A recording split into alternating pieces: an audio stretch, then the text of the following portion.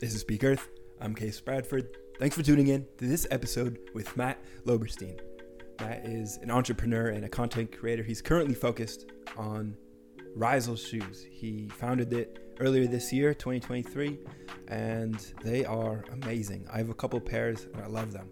They are earthing or grounding shoes, meaning that they are made of leather. The leather soles with a copper plug allows them to be conductive so that one can access the free electron flow on the surface of the earth, the electromagnetic energy of the earth that brings down our body's inflammation. We talk a bit about that.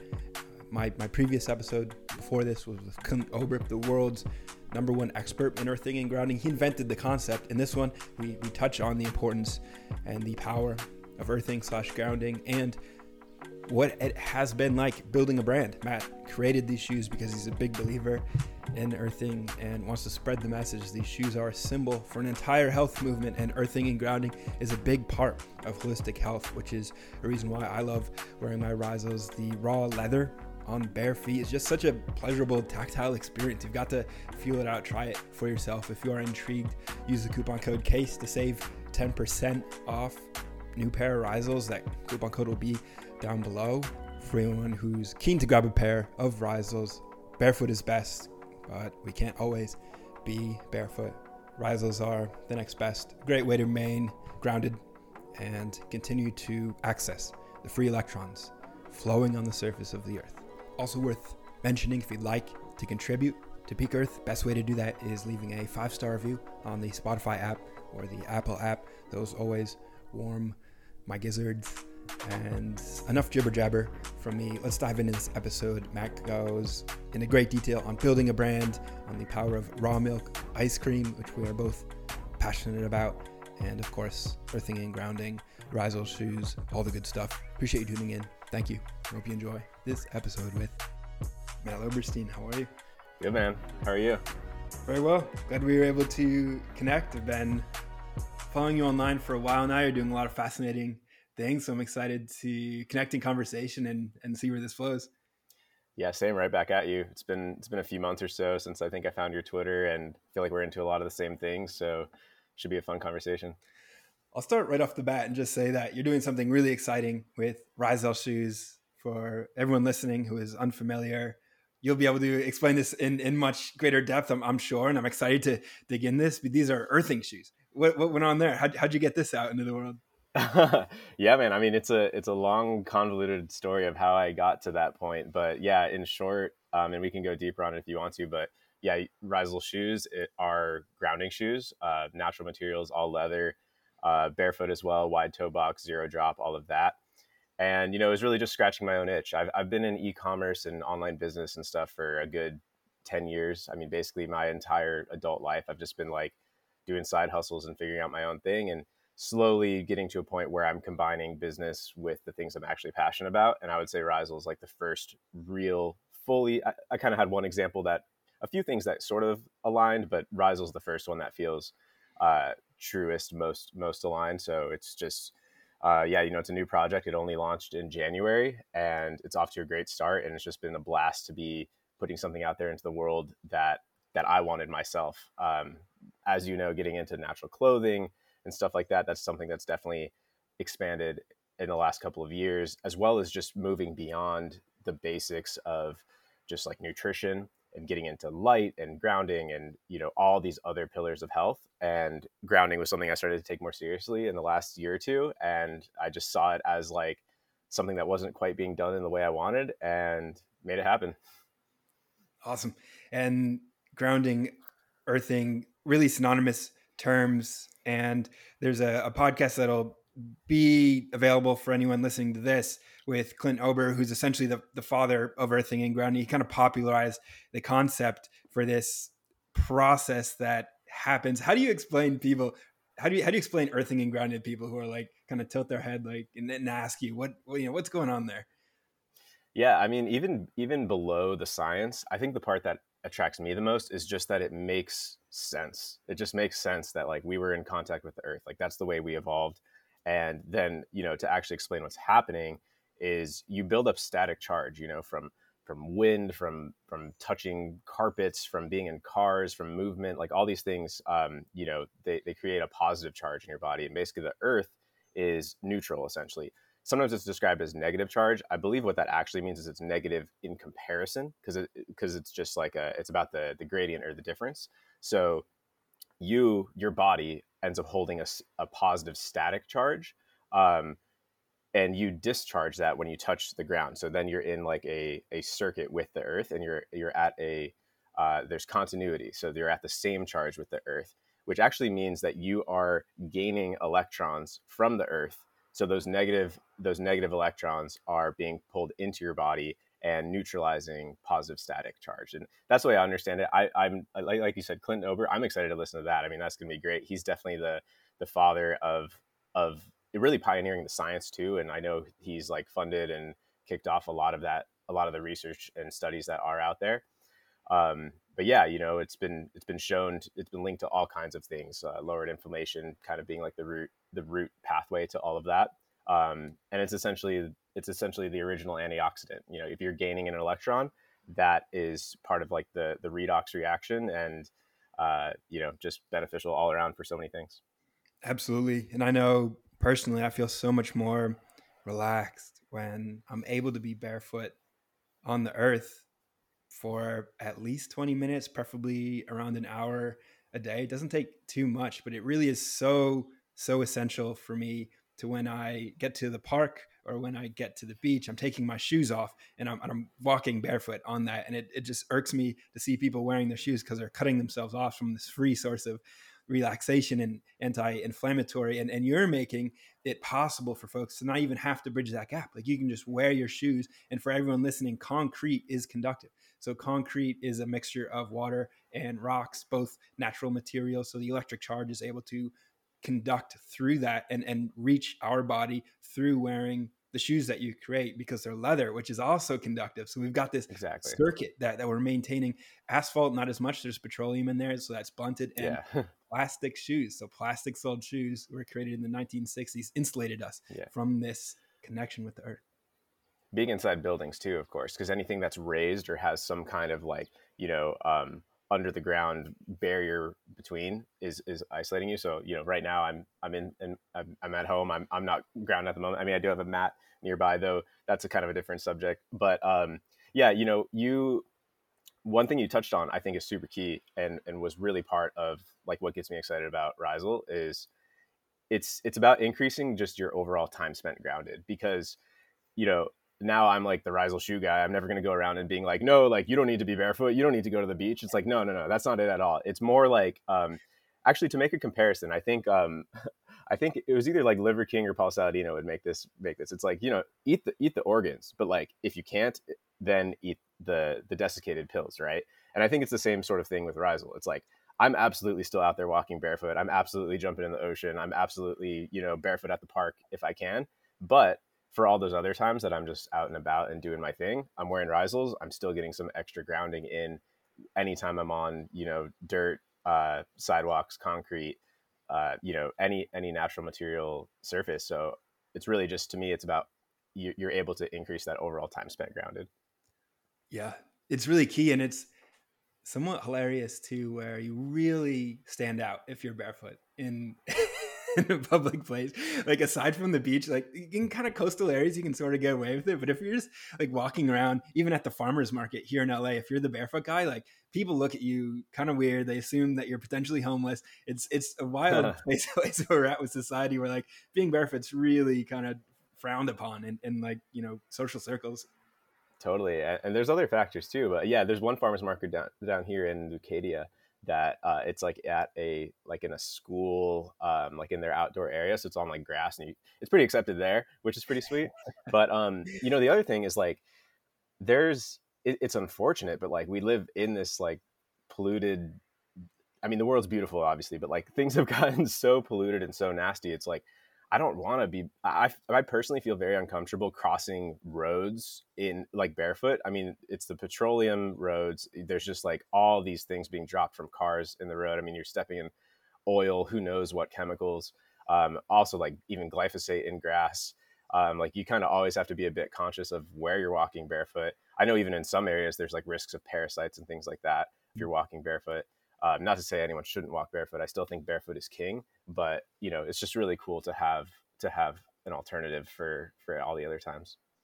And one thing I love to reframe about barefoot is calling it free foot, because almost even just like calling it barefoot is like something is bare. You're like, you're missing something. It's like, oh, this is free. Like I'm liberated. I'm able to really express the dynamics of this foot that I have, which has hundreds of different muscles, ligaments, joints, this entire complex structure that is a sensory organ and modulates my entire nervous system, especially when I'm engaging in movement practice. I do a lot of 1 foot, single leg balance movements, and that allows my proprioception system to kind of kick in and activate my body mind in a really complete, unique and nourishing way, at least for me. So that's a big part of my training protocol. I'm curious if the leather shoes that you have, I have a lot of questions about them. So I guess I'll just start by kind of taking a step back before I dig into the details and just kind of inquire about the process of bringing these to market. Was it like, how long did it go from idea to product on the marketplace?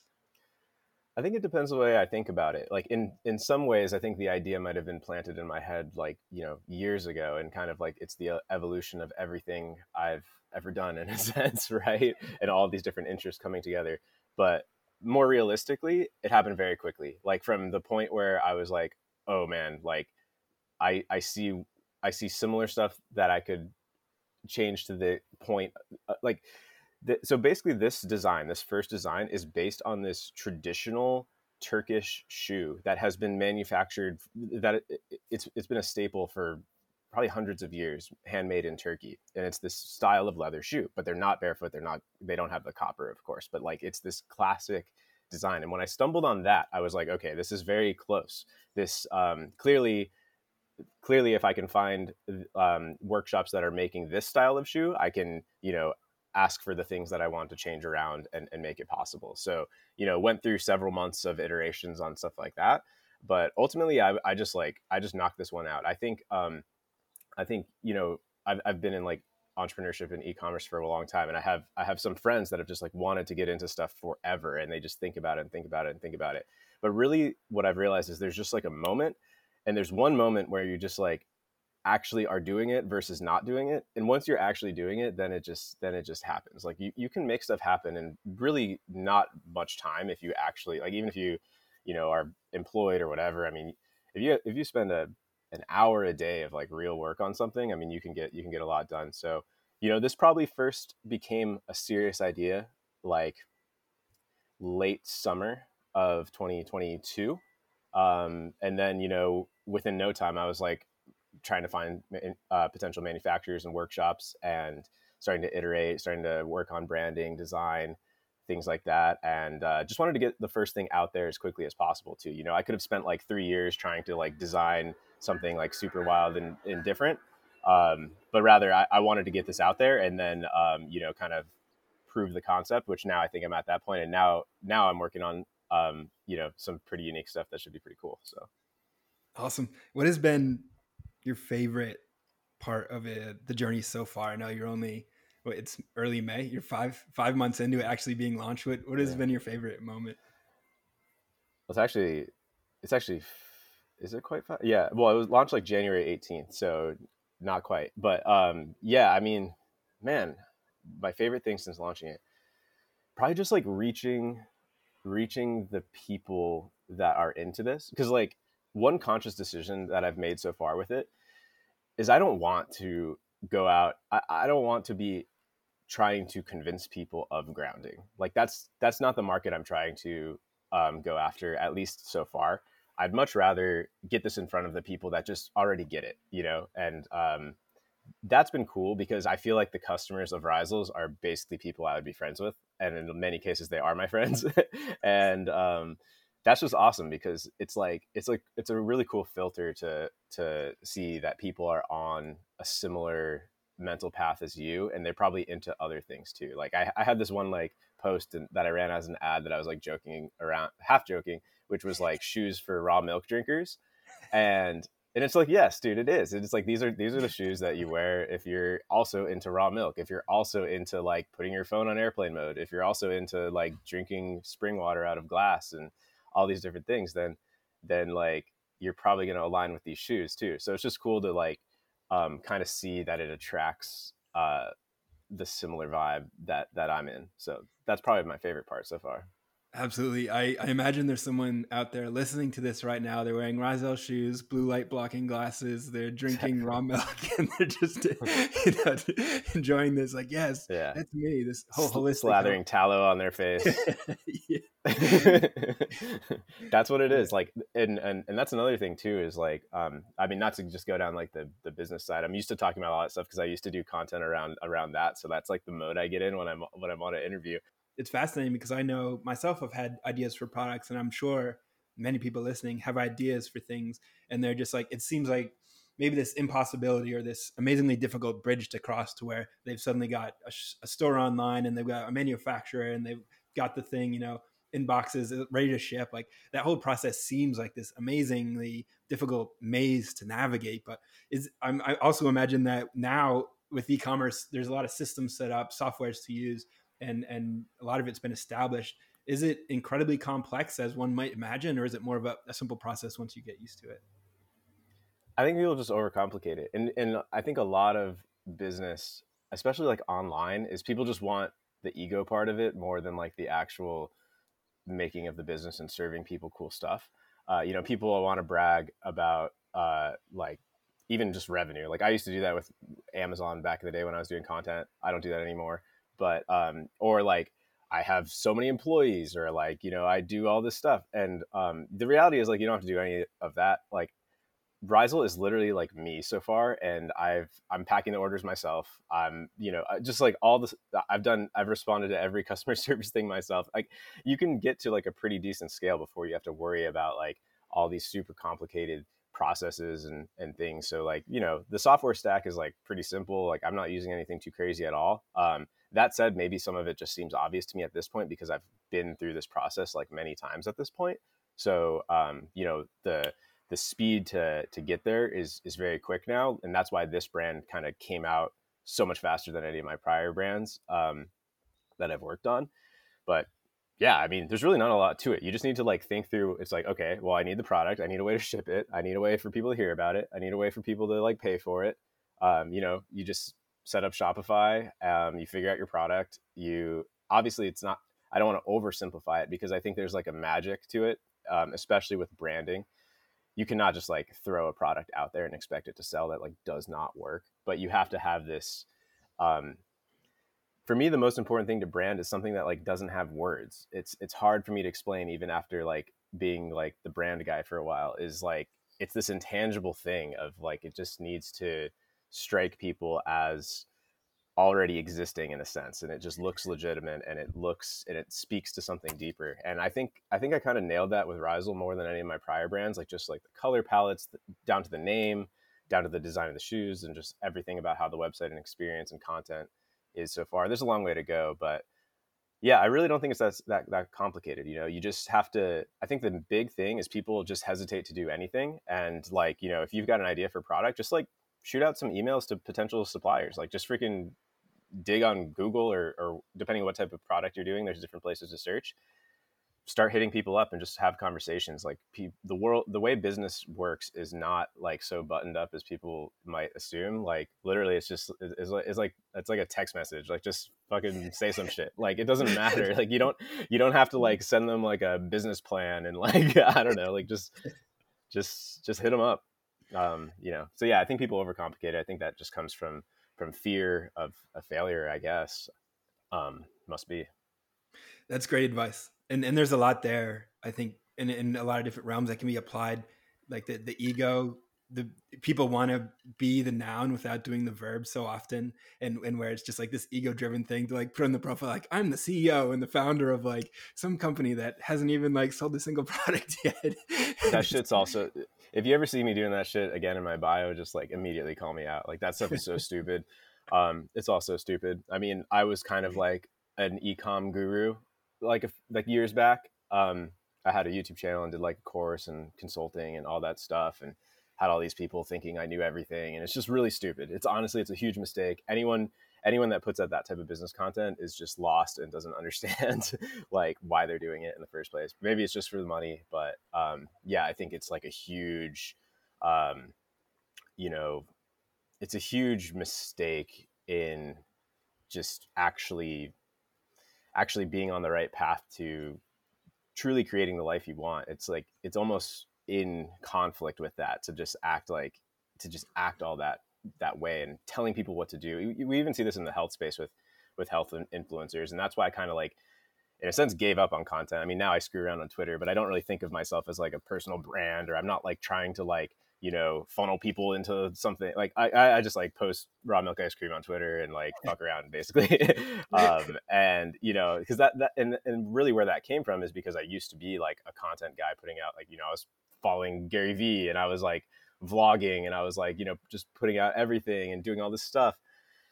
And I just, I don't know, it's like hollow. You get all these people that are like telling people. I think you do a great job of this because you're a great example of not like telling people what to do. And I think that's a huge problem. It's like you're sharing, and that's super authentic. But there's so much like prescriptive content, whether it's business, health, or whatever. It's like, you should do this, you must do that. It's like, nah, dude, shut the fuck up. Thank you. I appreciate that. That's yeah, I strive for that too, and it rubs me the wrong way as well. It's where it's just like, gosh, you know, this is not it. But it's also, I think it takes a little while to kind of get to the point where we realize, like, because we're all trained, you know, through the school system and through, I think, a lot of the, you know, hierarchical corporate structure of a lot of the way the world is made, where we want these like, you know, simple, you know, directives and dominance hierarchies and as sovereign beings. I think we owe it to ourselves to kind of break out of that and really tap in to our own creative force and find what's true for us. And I think what I love what you're doing, and you touched on the raw milk ice cream a little bit, something you share online, are these beautiful, amazing raw milk ice cream recipes. And what you're doing with Rizel, it's really amazing branding and the whole thing. It's very creative and artistic. Do you have like an artistic side that you cultivate creativity with other practices, or is this something that has always been a part of your soul, or like how does that sort of emerge? Such an interesting question. Yeah, I think kind of deep down, I kind of am more of an artist than anything, maybe. And I think that's an area that I've had to suppress for a long time in a lot of ways, because we're living in this, you know, corporate capitalistic sort of world where you have to do something to just exist, essentially. I mean, yeah, you could be a beach bum maybe, but like, if you really want to create a beautiful life that you want, you have to participate in the system. And I also think business is an art. And I think that, you know, I do think the stuff that I'm doing is an art, and even tweeting can be an art. And not that that's like a business, but yeah, I think that's a really interesting point you picked up on. And I do think brands and products and obviously content, and it is an art. Yeah. And, you know, like I grew up making music a lot, and I've really put that on the back burner. And I feel like someday I could end up like maybe someday I'm just like at a certain financial level where I'm just like, screw it. Like, this year I'm just making music. That's it. Yeah. Or like messages. It's not just music, but it's like putting out messages. And I definitely think that that's, I haven't done as much of that on Twitter these days, but like, you know, even just like philosophy, psychological type of stuff. Like, I do think that's like a really strong drive in my heart. Yeah, I do pick up on that through your raw milk ice cream. You've conveyed the deep, heartfelt meaning, and I picked up on it's for anyone. I'll be sure to link a few of your raw milk ice cream recipes, because they are amazing. Like some of the best pictures and recipes for ice cream that I've ever seen, and it's for anyone who's interested in the art of ice creamery. You've got to, you know, check this out and try these recipes, because it's really awesome. And I know raw milk ice cream has been something that I've played around with. I think it was really this past year, and it's pretty life changing, because it's this amazingly delicious superfood. Really, one of the very best things on planet Earth, because it's just this amazing combination of like egg yolk, raw honey, raw cream, milk, and kind of whatever else you want to add. And it does end up being this very nutrient dense sort of snack or food, and really a drug in a way, where it's like also nourishing. There's nothing else Yeah. like it. It's amazing stuff. It's unreal. Yeah. And it's all new for me too. I mean, this was only in the last year since I became the ice cream man. And honestly, just like tying into my health journey and all of that is, I wasn't doing dairy for years. I was gluten free, dairy free. And, it wasn't until for a while I kind of reintroduced like raw cheese first, but I wasn't even doing raw milk until a year ago or so. So that's kind of where it was like, wait a second, I'm doing raw milk now. I already had an ice cream maker because I did screw around with like some bulletproof ice cream recipes way back, and like coconut cream base only a couple times. I literally made it like once or twice way back, and I was like, whatever. But then I was like, okay, now I'm doing raw dairy. Like I have an ice cream machine. And before that, actually, was I started making. I don't know if you've seen on that. I've posted them a few times, but I've done these like palettas, like popsicle type of things, like with a mold on a stick. Like I started doing that with raw kefir.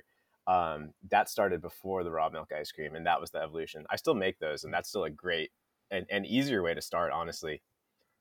Because yeah, you can just like you basically make a smoothie and pour it into a mold, and then you have like a raw kefir fruit popsicle or something. So that's a bomb way to start. I have a few of those posted, but yeah, the raw milk ice cream revolution is just insane. And yeah, I have a brand in my mind for that I'm just obsessed with. But like, as I'm sure you know, and probably people listening, like the legal regulatory. I mean, it's like, dude, it's unbelievable, like just how regulated the big dairy is. Like it's insane. So I don't know if I can find any sort of loophole to make that a reality, but I would love if anyone listening knows how to navigate that loophole. Like I think it's probably a horrible business. It's probably way less lucrative or interested than anything I'm currently working on, but I would 100% give it a shot as a side project.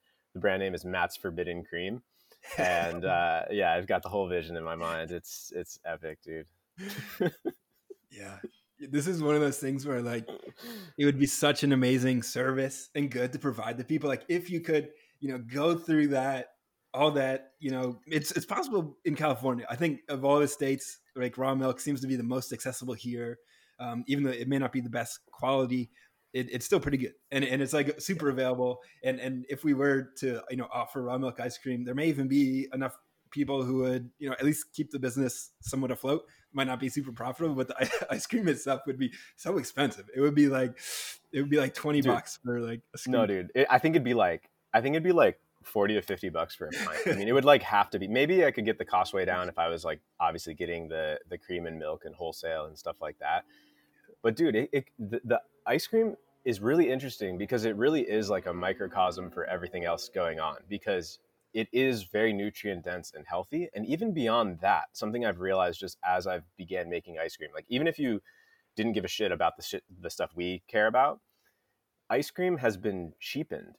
It's just like everything comes down to cost. That's why clothing is made of plastic now. And even ice cream, if you go to the store, the cheap ice cream is like skim milk and guar gum. But if real ice cream is ice cream, dude, like it's cream, it's frozen cream, and cream is really expensive. So it's such a crazy thing, because so when I do my recipes, it's a 2-to-1 ratio of cream to milk.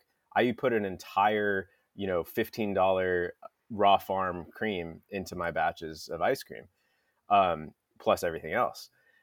If you wanted to make it way cheaper, I mean, you could like invert that ratio, use way more milk to cream, get a different texture, put some freaking guar gum or whatever, and then like you end up with like ice cream as most people know it. But the real deal stuff is like not made anymore. Like even if you didn't care about grass fed, raw, any of that, like I don't think you can go to the store and find an ice cream that has the first ingredient as cream. I haven't looked that closely, but it feels like most of all ice cream has just been like, you know, cheapened. And that I think is kind of like similar to the way everything has gone, just in terms of like cutting costs and like substituting unhealthy things because of cost, basically. Yeah. Yeah. And that gum is added, for those listening who haven't taken a dive into making ice cream. You need something to sort of act as a substrate between the milk and the cream, and that's traditionally egg yolk. And then a lot of people are maybe taken aback, raw egg yolk and ice cream. What? It's like, yeah, that's how proper ice cream is made. And you will find egg yolk in some ice cream brands. I think Haagen-Dazs still does it that way in a lot of theirs, but most of the more accessible and even some of the more expensive ones use guar gum, xanthan gum, these like, Yeah, sort of root based gums from like the Amazon rainforest or something. Like I don't know exactly how they get those things, but that sort of acts as like a congealing factor to make it so that when you take a bite, there's not a bunch of like ice, in between the bites. exactly. And I like to imagine like the first person who made ice cream way back must have been a genius and just had their mind blown. Where they had access to cream, they had access to probably honey, they had access to yolk, and then they somehow were able to freeze it, like mix it together and freeze it and then eat it. Like their mind just been like, blown. Yeah, it must have been in like either cold environments where they had a lot of ice or snow handy to be able to freeze it. But yeah, I've gone down the rabbit hole a bit on that of like the history of ice cream. I'm not enough to like be an expert on it, but like I've just had some nights where I've like gone down and dude, there's some really interesting stuff about like old world healthy ice cream recipes. Like literally, there was oyster ice cream. Like they made oyster ice cream. This was a thing. And apparently like the founding fathers of America ate oyster ice cream. Like this is a real thing. Like look this shit up. Like when I was reading this, I was just like my mind was exploding and I was just like, dude, Wow. they were doing all these crazy esoteric health things that have just been dropped. And there was a lot of savory ice creams. There were like cheese ice creams and a lot of herbs, and there's still stuff like that, like floral stuff. That's still kind of a thing, like orange blossom or rose.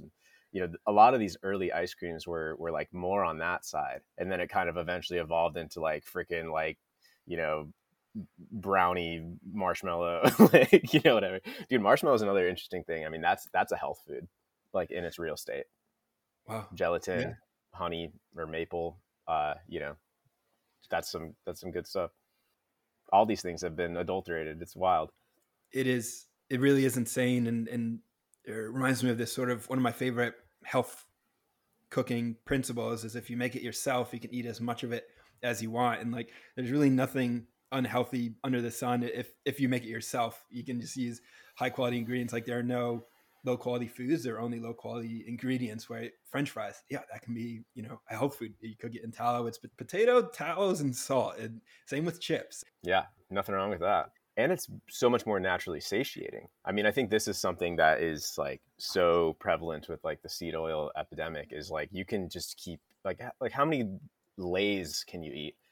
Whereas dude, recently, so there's this super ultra based raw milk supplier at the markets here, and they had some organic potato chips in pasture raised. It was not it was a lard actually with Celtic sea salt, and these things were incredible, but you wouldn't want that many. Like you would get satiated from it. There's just natural controls. Even like raw milk ice cream. If you're having that real cream, that real saturated fat, I mean, like, dude, it'd be pretty hard to eat as much mass forbidden cream as you could Ben and Jerry's. I think, like you would Yeah. you'd be tapped out. Yeah. I think about that a lot. I mean, you can make all these things healthy. I mean, everything can be done well. And again, it's back to things being cheaped out and even just like the processes of things. Like take wheat. It used to be sourdough. It used to be, well, first of all, it used to not be sprayed with horrendous chemicals. And then it used to be fermented. And now it's like everything's rushed. Everything's, sprayed with toxic shit. So, everything's messed up. And especially with the grains and stuff, there used to be all these processes for making them digestible, and this was like wisdom that was known about like how to process certain almost inedible foods and make them nutritious, right? Like that's really what cooking is like how do you take these things that exist in nature and like create a more nutritious and digestible state. I mean, some things are just ready to eat right out of nature, honey, like even like raw meat, eggs. But like getting into everything else, I mean, preparation is really what like allowed our us to get so much more nutrient density and really like develop our modern brains. Is I think cooking is a big part of that actually. Absolutely. Fire. Yeah. Fire, fermentation, cooking. That's Yeah. really the foundation of civilization. If we track it back, along with some sort of X factor, there's something along the way, whether it was magic mushrooms or some sort of alien intervention or Exactly. divine intervention. I don't know. Stoned ape theory. Yeah, there's some mystery there, but aside from that, it was cooking played a massive. That was like the kind of catalyst. Yeah. Yeah. I was just listening to Jack Cruz on Rick Rubin. Have you got into that yet? No, Highly recommend it. It's like a 6 hour podcast series. I'm not done with it yet, but like, yeah, he was talking, I don't know this well enough to explain it, but he was talking about like, like way back in history, like dinosaur extinction era, and like how that changed like the light environment, and how that, his theory is that that is what actually kicked off the Cambrian explosion. So like the wild variety of species and evolution and all of that came from this altered, UV and light spectrum environment that allowed for that. Prior to that, it's like there weren't seasons, there weren't different light spectrums, and everything was in like this more narrow band. And yeah, I don't know. The longer I'm into this stuff, the more I'm fascinated by that side. The really, it's the electromagnetic spectrum, and that includes light. So, and that includes grounding, that includes EMF, and nutrition is cool, but it doesn't seem to be the whole picture. It doesn't seem to be.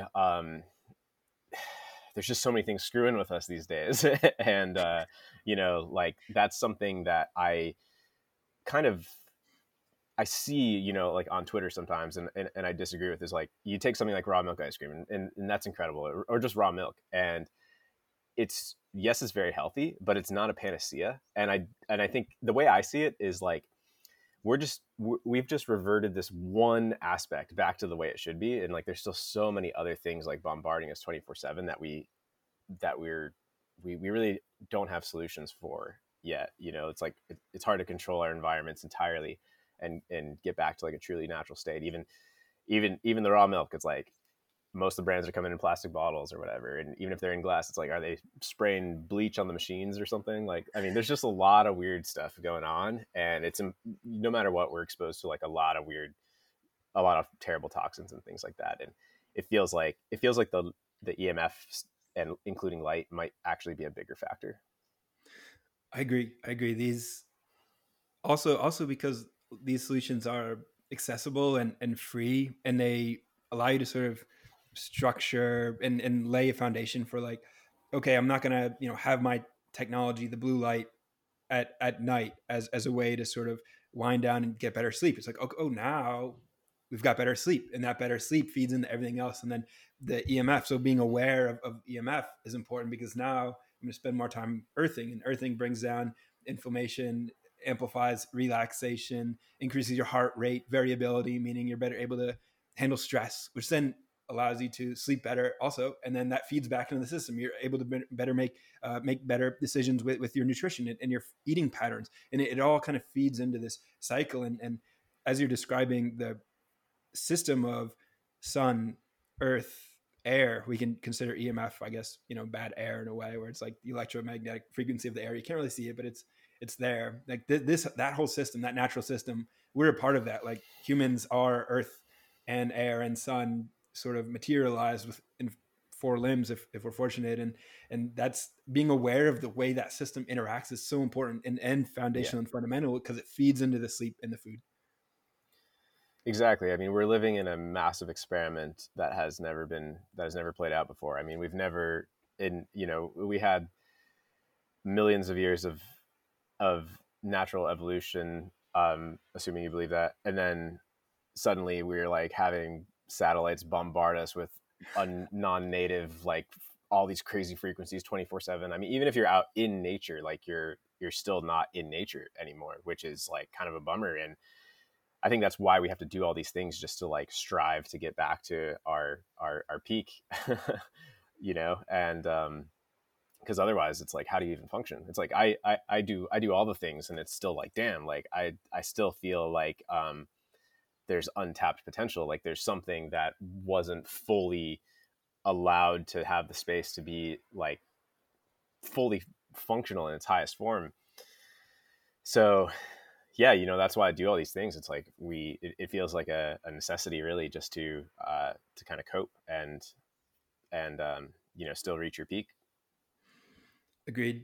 Agreed. And it's been a fascination of me, this topic, as well as like what are the missing pieces of the puzzle. I know I grew up, really until age like 27 or 28, just really pretty lost and searching, seeking what was wrong. Like, why do I not feel right? What is the missing piece? And I think part of that is just being human. Like, we all kind of feel like something is missing kind of all the time. Like, holism is maybe even just, a fantasy or a dream to be like really perfectly whole, Mm, especially like if we're considering community as a big part of the puzzle, where like I'm literally relying on a tribe of people every day in order to survive. Like, reconnecting that human hive mind is like a big one that we're all missing, and that one's really yeah. difficult because of like the system that we're in. Unless you're going to go live on some permaculture farm somewhere where you are like we're all relying on each other to like hunt and get food, like really restoring back to that hunter-gatherer lifestyle where you're like barefoot all day in the sunshine, eating food fresh from the soil. Like, but that's really not realistic for a lot of people. Not, and many of us don't want to,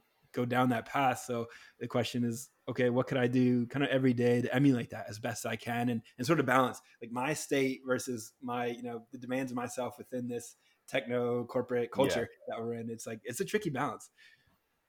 Yeah, I mean, I think there's a lot of positives of technology too, and I don't think the solution is just to throw everything out and go like live in caves again. I mean, like we wouldn't be connected, we wouldn't be having this conversation, we wouldn't have this whole space of people interested in this if it weren't for technology. At the same time, maybe like things wouldn't have gotten as screwed up in the first place. But I think there's a lot of positives to it, and so I'm not like anti-development. It's just like we need to like get a grip on what we're doing. And it's like if you're blowing up the planet to do these things, then it's like, hey guys, like maybe that doesn't make the most sense. Yeah. Yeah. And, Yeah, and there's yeah. is these simple choices like, are you going to spend your money on these plastic shoes that distort the way that your foot works, or are you going to spend your money on shoes that are made of leather that allow you to absorb electrons from the clouds that send lightning into the earth Mm, every few minutes, that literally you're absorbing lightning energy, and you're an electric being, this earth is an electric being, and it's, you can be part of that harmony. Every single day these choices are being made. Are we going to be moving in the direction of harmony, of homeostasis, of synergy with the way that this biosphere is functioning at its higher level, or are we going to be moving away towards false advertising, Nike getting their shoes made, in a from potentially nefarious conditions over in a place where you could call it a sweatshop, and that's not a situation we want. And they're making massive margins on these products, selling the glitz and the glamour. Meanwhile, you're getting this plastic soled shoe that is distorting your entire body mind from the ground up. Or you can get something like a Rizal shoe that is going to reconnect you with the power of Pachamama, Mother Earth, and it's real, it's legit, it's powerful. And that brings me up, something I wanted to ask before I forget, is the name Rizal shoes. Where did that come from? do you know already? I'm just curious. I somewhat know, but I don't Okay. know. I'm just curious if some people piece it together, or I guess it's on the website somewhere. But so I knew from the beginning, I was like, I want this name and brand to like obviously represent the connection to the ground. And I kept coming up with like the concept of like roots, like rooted. And I was like thinking on that word, and I was like, okay, how can it needs to be something kind of like encompassing of that. And at first I was looking at the word root in like other languages, and I originally I thought it was going to be raíz, which is root in Spanish. And I was like, oh, that's kind of cool. And then after a little more digging around, I was like, oh shit, like the mycorrhizal network. The mycorrhizal network is like the root communication network in the soil. So it's how like trees can literally send signals to other trees through the roots using fungi signals. So that's the myco is fungi, and then rhizal means of roots. So it's like of the root network. So that's where the concept of rhizal came from, is pulling it from that word mycorrhizal. And I think it just perfectly represents it, because it's like you're reconnecting to this alive information of the ground. That's the way I think about it. Mm. And yeah, I'm like, I still just think it's like the perfect name for this. So I think it has the right look, and just so I'm really happy with the name. And then the logo too is also kind of like an interesting little Easter egg. I don't know if you know this one, but if you look up just there's a symbol that's used in like schematics of houses and stuff for like the electrical. like there's a symbol that means electrical ground. And the electrical ground symbol, this was when I was like kind of conceptualizing logos and stuff like that. And so I stumble on that and I'm like, that kind of already looks cool. It's like this line and then these three lines. And I was like, okay, it has to be something related to that. So I took the actual symbol for that has been used for however long to signify electrical ground, and basically like modified it, gave it some different angles, came up with this like tricolor scheme. But that logo is based on like the actual symbol for electrical ground, which is also, I think, kind of cool. That is cool. Thanks for sharing that. That I like both those stories give a deeper meaning to the entire enterprise. And while we're on the topic, I did have some other questions that I just want to make sure I asked, because I think they're going to be top of mind for folks. I know they are for me. Is since they're made of leather, what happens if it rains or if you step in a puddle and they get wet? Yeah, no, that's a great question. I think there's some trade-offs with using natural materials. Like the plastics, like you were saying, the margins on plastic shoes are insane, and they last really well. It's like a tire. It's like a tire for your foot. It's this like plastic manufactured thing that costs $3 and sells for a lot.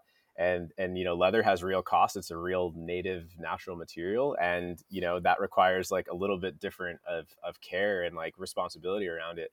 So yeah, they're really like they don't do the best in water. I would generally recommend avoiding it, especially if you care about them lasting and looking good for as long as possible. It does like accelerate the wear and just can kind of like warp things a little bit. That said, like if you get a touch of water, like I definitely have several times, and like it's not going to ruin them by any means, but it's more of it's more of like a sun maxing day shoe. Like ideally you're kind of going on a it's more of like a good weather day. But maybe eventually I'll do something like I'm actually curious, like I mean I know right now it's like it's kind of this vendetta against rubber soles, but you can actually have natural rubber, and the rubber that's used in like your classic uh Nikes or whatever is rubber, but it's actually like this rubber polymer with plastic and dyes and all this stuff. But rubber comes from rubber trees. Like rubber is a natural product. It's not grounded, but it can be natural. So maybe in the future I could do something with like a natural rubber sole, yet still figure out ways to have it grounded, like through the copper, through some other kind of system. But that could also like allow for maybe like a hiking boot or something, like something with more traction, because that's another trade-off, is like we're talking about a literal leather sole on these, which is obviously not going to have as much traction as like a tire. So like the current model is more of like a casual daily wear. It's not like it's not going to replace your like active wear shoe like that you're like exercising and doing stuff in, but it's the perfect thing to just throw on for wearing for your day-to-day stuff. But yeah, there's some trade-offs of getting rid of that nasty petroleum tread sole, but at the same time, it just makes it, you just feel so different wearing Risals, because you're like wearing something that's native, and it just like the way it hits the ground is just like flat, like even more than with my other barefoot shoes that I've wore for years. Like there's just something about that purely flat leather slab of a sole. And just so people know too, is like because I think some people probably kind of imagine it unlike how it feels in person, because they hear that the upper is leather and the sole is leather, but so they imagine it being like extremely supple. But the reality is like the upper leather is like a soft leather, but the sole is like a serious slab of water buffalo leather, which, yes, as far as like a shoe sole goes, it's minimal, but it's not like you're wearing like a leather sock. Like it has some, it has like a slab to it, like, so it's still a sole. So it's definitely like substantial, but still minimal, of course, and flat, and that just gives it such a like a flat like flop of a feel. Like there's something just very natural about it, like even more so than other barefoot shoes, at least in my personal experience and like what I've heard from people. So there's something special about just like the all leather, and especially just leather touching your feet. And of course, like similar arguments to why we're avoiding polyester clothing and wearing linen and organic cotton and hemp and all these great materials. And that's something that I think is really cool, is like the insole. So like which is also flat, of course, that's just like veg tan natural leather. So very natural surface that your foot is touching, which is a pretty cool experience. Yeah, yeah, and there is absolutely a different tactile experience from interacting with natural fiber versus fabricated artificial fiber. It's something that really is somewhat subtle, but also pretty powerful. And touch is such a neglected sense, and it is just Mm, like, I mean, everything we touch most of the day is like a smooth, soft surface. Go rub your hand over the surface of the trunk of a tree and feel that bark. That it mm. awakens something within your entire body mind. And the same is true for like wooden, kitchen tools, or even leather shoes. They're both Oh really man, powerful ways. I love what you're getting at right now because I'm all about that stuff. Like I'm just like any, even with the organic clothing or natural clothing, it's like anything that has like a texture or like a knit or like even like different like natural dyes and really cool like subtleties. I love stuff like that, or like wood that's not perfect. I'm all about stuff like that. Kind of the more handcrafted, less mass manufactured type of stuff. Again, this theme keeps coming back of like things that used to be. I don't know. Have you ever read Sacred Economics Yes, by Eisenstein? Yeah, love it. I think about that. I'm due for a reread of it, but it's like we just took all these things and cheapened them and mass produced them and made them like we've changed our standards. Like that's something that's really interesting. Is like when you have like a bunch of people see like a Rizel TikTok or something. Like obviously you get a lot of comments from people that don't get it, and a lot of people are like, "Oh, this is like so expensive" or whatever. And it's like, dude, what's truly expensive is you buying an $100 plastic shoe made of petroleum in China that costs $3 to make and may or may not be in a sweatshop. It's like that is expensive. That is true expensive. Whereas like, the cost of a handmade leather shoe, like the cost to make that is just a lot different. And there's real materials, there's real people like making it, and that's just like a different thing. And it gives it a different quality. It gives it a different essence to know it didn't just like come out of a machine. It was rather like, things were pieced and cut and stitched. And I've always loved that type of stuff, and it just gives it a different energy. Yeah, that's another an even deeper layer from the natural fibers. Like the people's hands and care and love that went into making that thing. There may very well be some sort of vibrational essence or residue left within that material when you have it in your hands. And I tend to Yeah, believe in those kinds of things. I don't think it's crazy at all. I do too. I think there's like a love in it. I think about that. Like I said, so far I pack them myself just because it's kind of fun for right now. I mean, maybe at some scale I'll eventually like have to hire that out. I'll never outsource it ever. If anything, I'll hire it in house. I think that's so.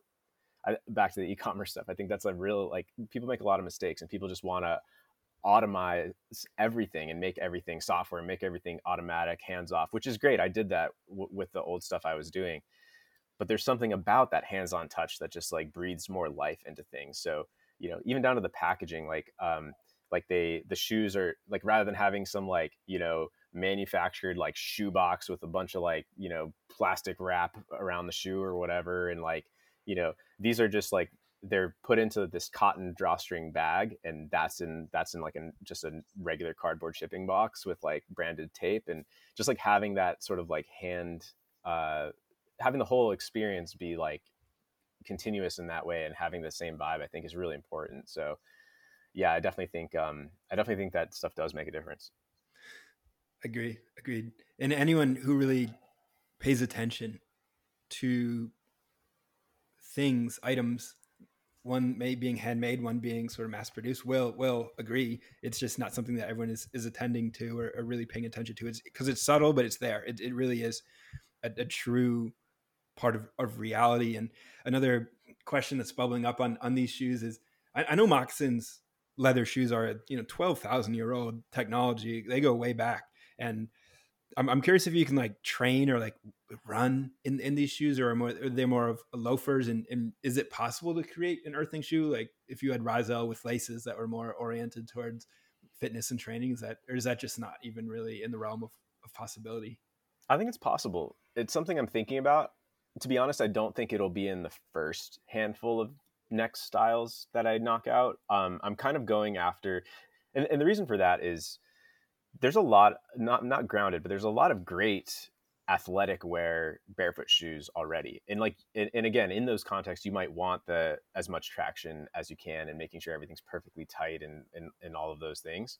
And there's great examples of that. What I felt like didn't exist was the casual day-to-day shoe that I wanted to wear before I got into barefoot shoes. Like I used to be just into nice leather shoes years and years ago. Like I've always loved this sort of vibe of things, even before the health angle. And then I just started wearing like, Vivos and these other brands that are great, but it wasn't my style. So style was honestly like a big first inspiration for it, was like, I want to make chill, casual day-to-day shoes, because I feel like that doesn't exist. And the athletic stuff is being done well, though you're right, not grounded. Actually, you can ground them yourself. That was actually an early part of the story, was I grounded my Vivos, which is interesting because like it's not as easy as you would think to like do it on an already constructed shoe to like get the copper properly in there. So the way it did it when I did it myself, like on this already constructed shoe, it would definitely like kind of bother my foot and stuff like that because it wasn't like perfectly in there. And that's another thing people wonder about is like, oh, does it feel like you're like stepping on a rock or something? And like, no, it definitely doesn't. It's like flush, and at most you slightly feel it. And as the bottom part wears, then you don't feel it even at all. But yeah, that was definitely part of it. But like I was kind of saying with the natural rubber, for example, maybe in the future something like that could be more of an active wear type of shoe. But at least for the short term, I'm more focused on the like chill, casual, lifestyle day to day wear shoe, because that feels very underserved and is personally what I want to wear most of the time. And there's nothing wrong with throwing on Vivos or whatever other brand like for your like more active stuff. But yeah, that's at least the way I'm thinking about it now. Like all even things that are like not as technically perfect for movement, like for example, like sandals or even a flip flop. I still think that would be sweet for Rizel.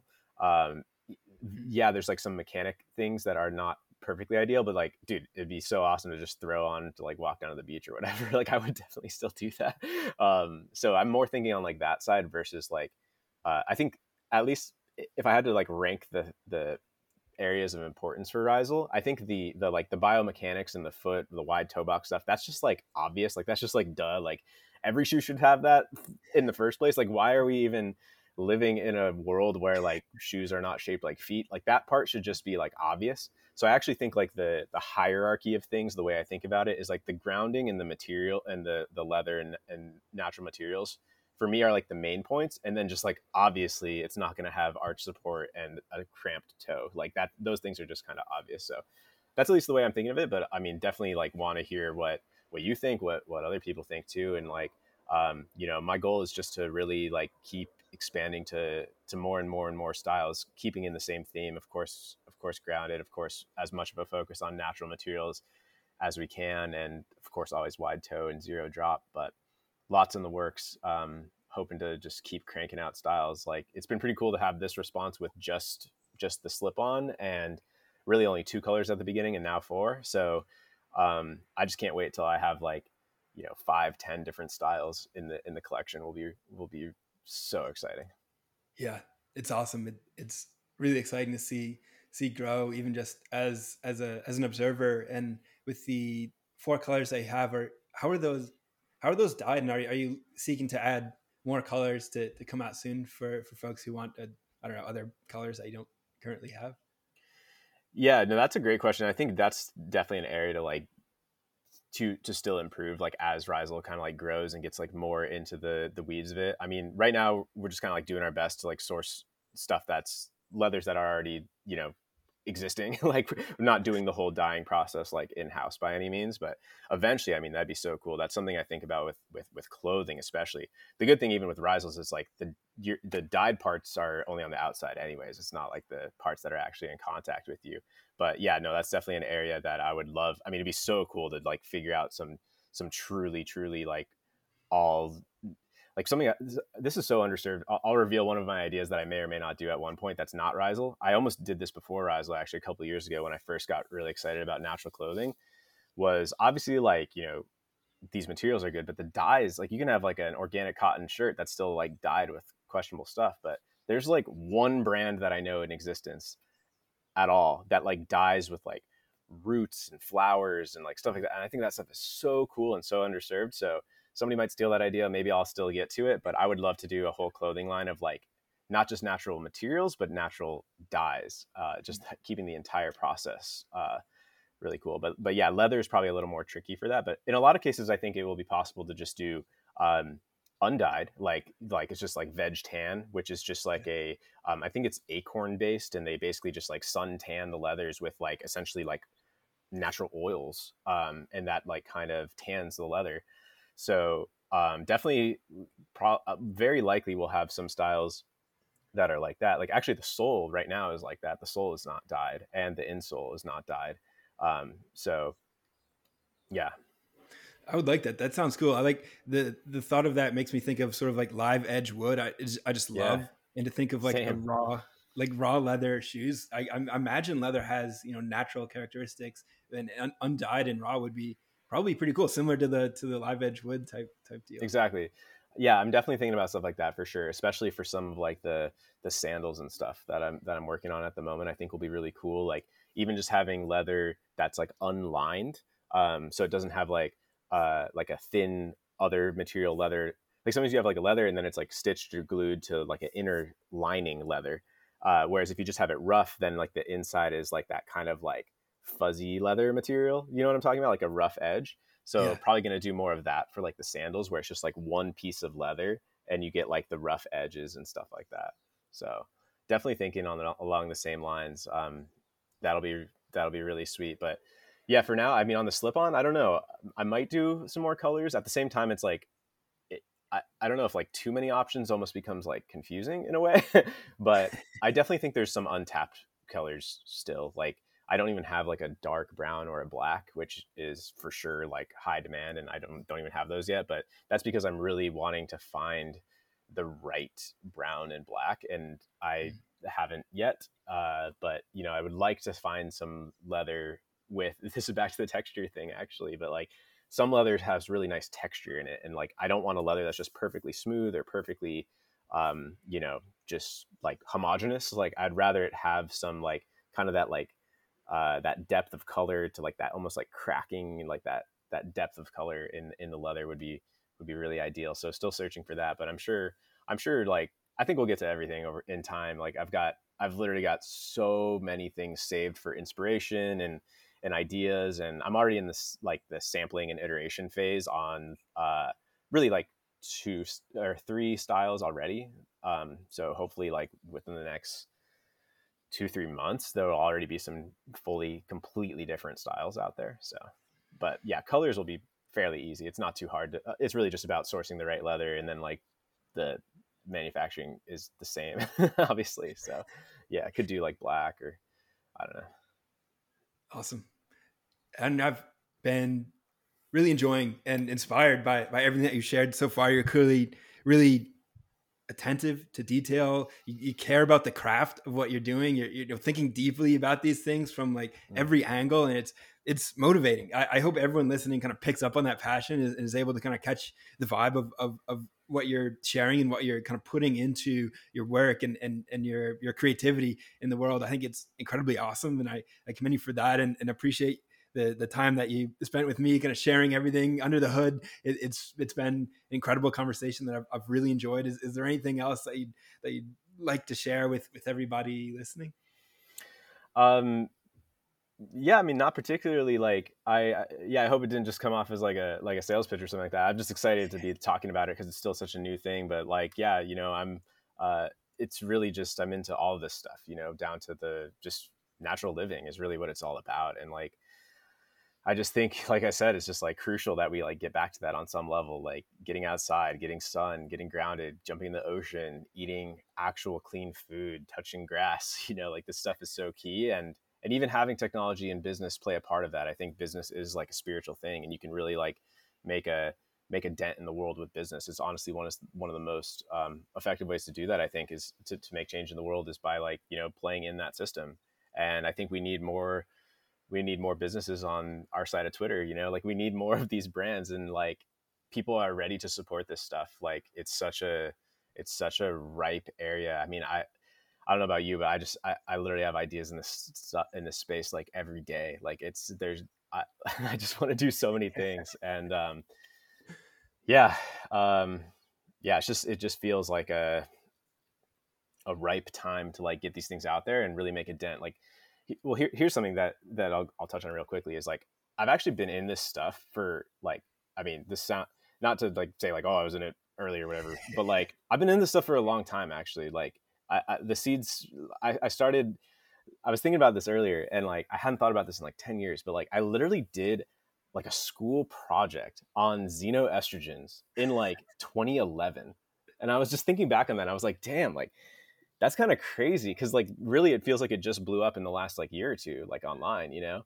And or something like seed oils, like it's been absolutely almost confusing to me to see like the adoption, like the acceptance of seed oils being bad in the last like year or two, because this was so fringe for so long. And suddenly there's been like a wake up, maybe like just COVID and like even what's happening in like banking and crypto, like people are just waking up to a lot of stuff right now. Yeah. And you know, seeing just like the meteoric rise of like Van Man and his tallow and like, you know, seed oil, anti-seed oils, and like even raw milk, it's just like honestly it's stunning to me that like suddenly we're living in this world where like a lot of people are caring about this shit. And it's still very niche and very fringe for sure, like don't get me wrong, but like suddenly people get it. Like suddenly a lot of people have blue blockers, suddenly a lot of people care about seed oils. Like around here at least, like there's a few restaurants that are like tapped in, and like you'll just like overhear conversations about like literally like raw milk and seed oils. Like it's just so cool. So yeah, I don't know where I'm going with that, but it's just really amazing to see. And I don't even know like how that finally clicked, but something special is happening now. And I don't know, we just got to ride that wave and put things out there and keep crushing. And I think you're doing a great part of that, like with this podcast and with everything you're doing on Twitter. And yeah, I don't know. Let's just keep it rolling. Agreed. It's an exciting time to put the pedal to the metal and really just push, because we've got this opportunity to really create the more beautiful world our hearts know is possible. It's right there. It's happening. Ooh, I'm listening to that right now. It's so good. It's so good. If anyone listening hasn't listened to that, it's been a big catalyst for me, and everything that I've been sharing on the internet. It's a positive vision of the world that we could build, that is already existing. We've just got to put in the work to kind of make it real. And that's where we're going. We're not, heading to any of these dystopian disasters that some will, share on the internet. We're going in a different direction to the more beautiful world, hearts as possible. And Rizal shoes are a big part of that evolution, reconnecting to the earth. And I appreciate the work that you're doing to share all that and bring it to the fore, and the inspiration that you've shared through this podcast. I think a lot of people are going to be excited about the opportunities at hand, and You, just ready to go get it. So yeah, something Noah Ryan brought up on his podcast that I hadn't even thought about was, he was like, for some people, Rizal might be their entry point into all this other stuff. And I was like, dude, I hadn't even like that honestly hadn't even occurred to me at the beginning. It's like the same way, like for me, it actually wasn't food. For me, it was like the hygiene products was the first thing I ever got into. And that was kind of like what led me down the rabbit hole of like all the other things, food, water, everything else. And like, yeah, you know, for some people, they might like see an ad for Rizal, and then like 6 months later, they're like avoiding seed oils. Like that'd be so cool. So sure. yeah, man, I thank you for all the nice things you said about Rizal. I'm glad you're stoked on it. Yeah, cool. This has been an awesome conversation. Really enjoyed it. We'll have to do another one in some time. And man, that was powerful. Matt Loberstein, thank you. Thank you, man.